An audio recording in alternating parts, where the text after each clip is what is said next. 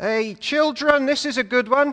There's a big battle in today's reading, and there's a man on a hill, and if they look to him, the people fighting below, they start to win. And if they don't look to him, they don't win. Now, what's going on there? Isn't that an interesting one? And there's a man on the floor called Yeshua, who's fighting people, and he wins for them. It's going to be interesting, this one, what's going on. Show of hands, adults, or you don't have to, actually, because it's a private thing. Are you often like the church back here in Exodus, and you get shattered in life? What about tired, thirsty, or you feel sometimes like you're wandering around like they were? You ever felt that? Where am I going? Or you're like sick about like your own sins in your life, and you're weary about that because you've let God down or other people. You ever feel like that? That's what they were going through, and you have to fight on, and you feel like grumbling. Is that you? That's certainly me. Monday mornings usually.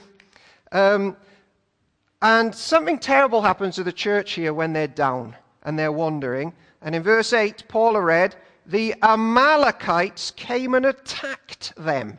When they're really thirsty and in a bad mood and down in the dumps, someone comes and attacks them. So it's a bad day for the church. And the people that attacked them, children, you'll find this out. If you start following Jesus, people in school, they might make fun of you. Well, these people who attack the church in this story, they hate church. They hate the Messiah. They hate the living God. Interestingly enough, there's a lady speaking in a church nearby here next week about how her parents were killed, or definitely one of her parents were killed for being Christians. And she's going to talk about how God has kept her in that difficult time. It happens now. People being bullied, being killed, attacked. In Afghanistan at the moment, Christians, like back then, are getting attacked because they love the living God and follow him. And sometimes they'll paint N on the doors of Christians for Nazarenes, people who follow Jesus, the Nazarene. So then people can come and target them and be nasty to them. It's a tough world out there for Christians, children, and adults. But the Lord never lets his church get defeated. He doesn't do that, and he never will. He never has done, and he never will. Why? Because we are part of church, and church is God's rescue plan for planet Earth. God loves to save people, angry people, letdowns, failures. He loves saving those people, and they get saved in church, where they hear about Jesus. And church wins here as well. And one day church will win in Afghanistan and in Cardiff and Wales. Jesus said, I am the light of the world. And there is no way that God the Father is going to let the church of Jesus go out. Never. Because he loves to rescue people. This week I've seen how much people need the light. I've read about businesses which are corrupt because they want more money and they mistreat people. I read a quote, and it says this, a salary is the drug they give you to forget your dreams. And I've seen businesses fall into the trap that there's nothing more than money, and they've led to darkness and corruption. They need the light. I've seen people this week who need the light because they're beating other people up at petrol stations because they won't share the petrol. Me first, no matter what. And God's called to love him and love our neighbors as much as we love ourselves. They're not doing it. It's the same with the Amalekites back then. We don't want God's way. God's like, man, my way has got to be. There's no better way. I read a psychologist paper this week. It's really interesting in psychology. Children, you might study it when you're older. It's a subject in school. And there's lots of psychologists at the moment writing books about how special Jesus is. Not all of them are Christians, but they all recognize how special he is as a man. They don't go far enough, some of them, and realize that he was God as well. But they say, as a man, we need his influence. And they say this, why do we value each other as human beings? You ever ask that question? I've been reading lots of academic papers on it. Why do you really value other human beings? Why is it that there are times of war, but really we want times of peace with other people? And a lot of us get that. We need peace. Why is that? You ever ask that question? What is it about people that we want peace with them. Wow, can you hear that rain? Wow. What is it that stops people from being constantly at war? Well, the psychologists are saying this. Now listen to this. If you value a human, it's because you recognize that they have a divine spark about them, a value about them, more than, say, a cow in a field. And it's like the image of God about them, and ultimately it's what causes you to long for peace. This person is valuable. And if you lose that divine spark and that idea of the person next to you is valuable, you lose everything, and absolute chaos, violence and hatred breaks out. So it's the image of God and the understanding that we're deeply valuable, innately value, whoever we are, black, white, whatever, poor, rich, we're valued. And then they ask, well, where does that value come from? That idea that we're so valuable. And the psychologists are moving towards, where does it come from? Or they ask, what does it look like fully? When it's not broken by sin and when we're not fighting and squabbling, what does it look like fully, that value? And they all go, Jesus. That is the archetype and image of the human being, Jesus.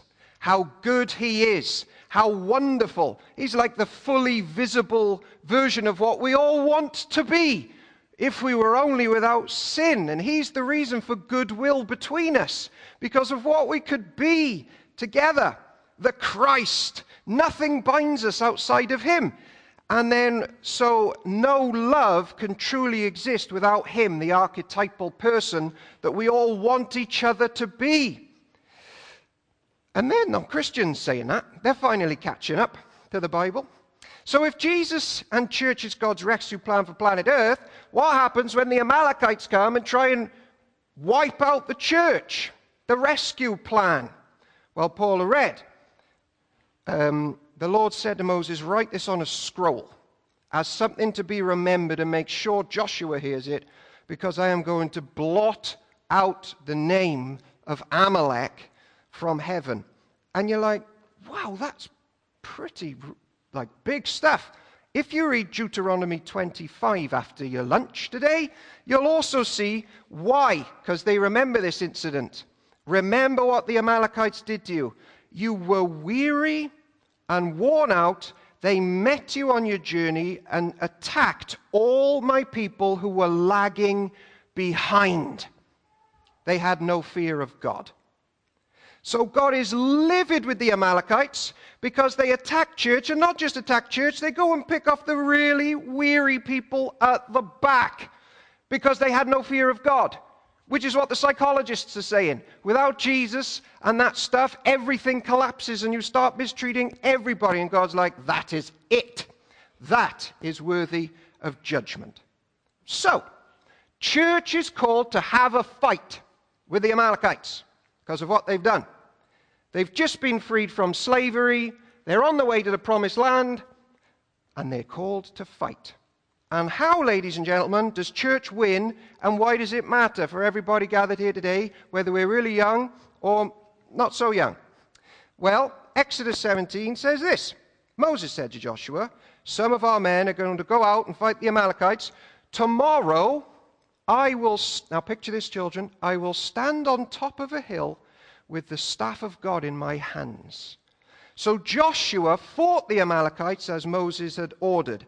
And Moses went on the top of the hill, and as Moses held up his hands, the ancient church, the Israelites, started winning.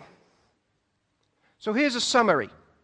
Count the pointers towards Jesus for church to keep going in difficult days, tired, weary, sinful, being attacked. The enemies of the church are defeated when Moses stands on a hill with his arms outstretched with two people either side of him. Isn't that an interesting picture for the church to be focused on? Look up. In my difficult day, there's a man on a hill with his arms stretched out with wood between them, with two men on either side. Oh, and not just that, look there, because there's a man called Joshua, Yeshua, Jesus in the original language. We've translated it into Joshua, which means Savior. Oh, he's doing the fighting for us. How many pictures of Jesus? One up there. There's someone up there looking quite weak, but we're getting power from him. And there's someone down here called Jesus winning. When that's happening and that's happening, can't escape it, can you? A man on a hill. Now, this isn't the original, but here is the staff of Moses. Just in case you don't get the picture, children, there's a man on a hill with two people either side. He's probably like that, is he? A bit like that. Maybe if he's tired, maybe out here a bit, and maybe they go there sometimes. And do you see the wood? And maybe he's about there. Do you see the picture? Is it clear? And that brings victory to the church. And it brings them safely through the enemy assault to the promised land, up on that hill. Ladies and gentlemen, those who are weary, tired, sick, worried, full of sin, the sign of the cross has been held above the church army from then until now and forevermore. And that is our hope. And if you're not a Christian, that's the hope that you need to have. A man on a hill, and power flows out of him when we look to him and we can face another day. The crucifixion of the Lord Jesus Christ. He dying for me. That weak man there, he's there for me, and I'm getting power from him. And just another reminder, he's here with me too. There's Jesus there, and he's up there, and I can't escape this message. I'm getting it. Eyes on Jesus, from the youngest to the oldest. Why in church do I never teach the message of Disney? Because Disney is, you've always got to look inside yourself and bring out the real hero within. Why is M People's song, you've got to search for the hero inside yourself, quite depressing sometimes on a Monday? Because we're all over the place as people. The Amalekites didn't realize it, that true strength's not from within, it's looking to the man on a hill. And that is why all of us really, sorry to offend you, we're all nobodies, we're all over the place. But we're here to tell everybody about a somebody. And it's not us, it's not the Disney message, it's him up there on the hill, where the power comes from. That's why each week I stand here and I get to say, come ye sinners, come ye who are weak, wounded, neglected, abused, poor, failures, short-tempered, gossips. We're not looking within here to face another week and to get to the promised land of heaven. We're aligning ourselves with that man up there who's aligning himself with us. He looks weak for me because I'm weak. He's going to save me. And he gathers up those people and he makes them blessed and calls them holy and says, welcome. We look to a weak man who looks guilty and under judgment and defeated. For people who are guilty and under judgment and defeated, we look like a man who's dying because of sin. And we look to him for people who are dying because they've got sin. And we say, man, he's with me in my worries. Even now, he's still there on that tree for me. What a Savior. Now, the Apostle Paul copied Moses all the time. And lo and behold, Paul wrote this: God chose the foolish things of the world to shame the wise. God chose the weak things of the world to shame the strong. God chose the lowly things of the world and the despised things and the things that are not to nullify the things which are, so that no one may boast before each other. Paul also said this: I will boast all the more gladly in my weakness, my sins, my letdowns, because that is when he says Christ's power comes to me, rescues me. And therefore, he says, I delight in my weaknesses. I'm calling everybody today to come to a Savior who loves to save people like us. When is Jesus experienced? Then, now, forever. When we are weak. Jesus modeled that on Calvary. That's how God works powerfully. And he wants you, just as you are today, to join him and his church Now let me drill this home as we wrap it all up. There's a church in the New Testament, and some really clever, smart, boastful people try and take it over. And the Apostle Paul's there, and the people start thinking, hang on, who's God with? Paul, you, or these new fancy people there? What's the Christian message? Who's God with? Where's the power? Like, where's the hope? What's the message? And the problem were the boastful people, they weren't like Jesus, who died on a tree in weakness for people. They were super strong. Like, what's the proof? And they were saying, Paul, you've got too many problems. You're too weak. We're not going with you anymore. Now, you may like X Factor. If the new people that came in, the new leaders, they're called super apostles, they would win X Factor. Good looking, can play everything, knows everything, and the temptation is follow them. Poor old Apostle Paul, I mean, he's out in round 1 of the X Factor. 3 X's, you're out. Apparently, according to other sources, Paul he was wobbly on his feet. You wobbly on your feet? Bandy legs, terrible inflammations of the eyes, infected. In the Bible it says he's deeply sinful. He even killed Christians, and he says, I'm the worst of the apostles. So there he is. Who are you going to follow? What's the message? What's church about? And then Paul responds to them, actually, he is with me. He's not with you. You're like the Amalekites. You're too strong. You're too up yourself. You haven't quite got it. He's with me, and now I'm going to boast back. And everyone's like, this is 2 Corinthians, by the way. What's he going to boast about? And then he goes, oh yeah, I'm just full of weakness. No, I'm just full of weakness. I've worked hard, but actually I got beaten up. I got thrown in prison. I've been whipped. I've been robbed. They were going to arrest me, but I had to get lowered out the back of a window one time in a basket and smuggled out. In fact, since I've met Jesus, all my problems have begun. Actually, I've got a thorn in my flesh, which could have been a person who was really annoying to him, or it could be his eye problem. We don't really know. And then he's like, and by the way, Jesus is with me. Jesus is with me in that. I don't have to sort that stuff out to get the power. He's with me in that weakness. So my friends, do you have problems? Are you waiting for them to end before you can really know God and rest in him and follow him? You haven't quite got it. Here's the Apostle Paul, building on this story with Moses. My strength is made perfect in weakness. So, you want to be the friend of God. You want to be useful for his kingdom. Some of you are bright.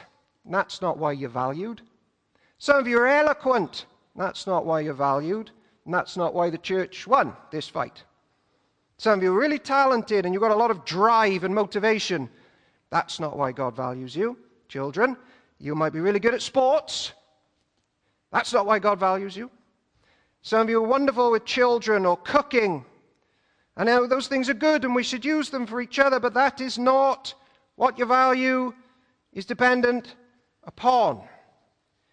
There's a Lamborghini on the way to this church. Bright orange. Have you seen it? Turbocharged. God is not calling us to be turbocharged, souped-up humans before we can really know God and be useful and part of his church. God takes the turbo out of people and says, now I'm going to start working with you where you are at. I don't know why churches do evangelist events and they always ask a famous footballer or a famous rugby player to come and speak. Do you want to know my favorite meetings? Broken people sharing about how wonderful God is in their lives. Give me Pete the Butcher, whose wife died in a car crash 10 years ago. He's full of doubts. He's got questions, but boy, does he say, God is still holding me together. I want to hear Pete the Butcher more than the footballers. So sinners, come to Christ and live. And this week, we follow that man and that principle. God hung himself on a Roman plank of wood to save people who hate him. That means everything's different now. To be weak is to be strong in church. If you're serving, you're leading. To look to number one is to lose number one. To lose number one is to save number one. To be dependent like a child is to be mature. And that is the message of this as they look to that man on a hill. In the name of the Father, the Son, and the Holy Spirit.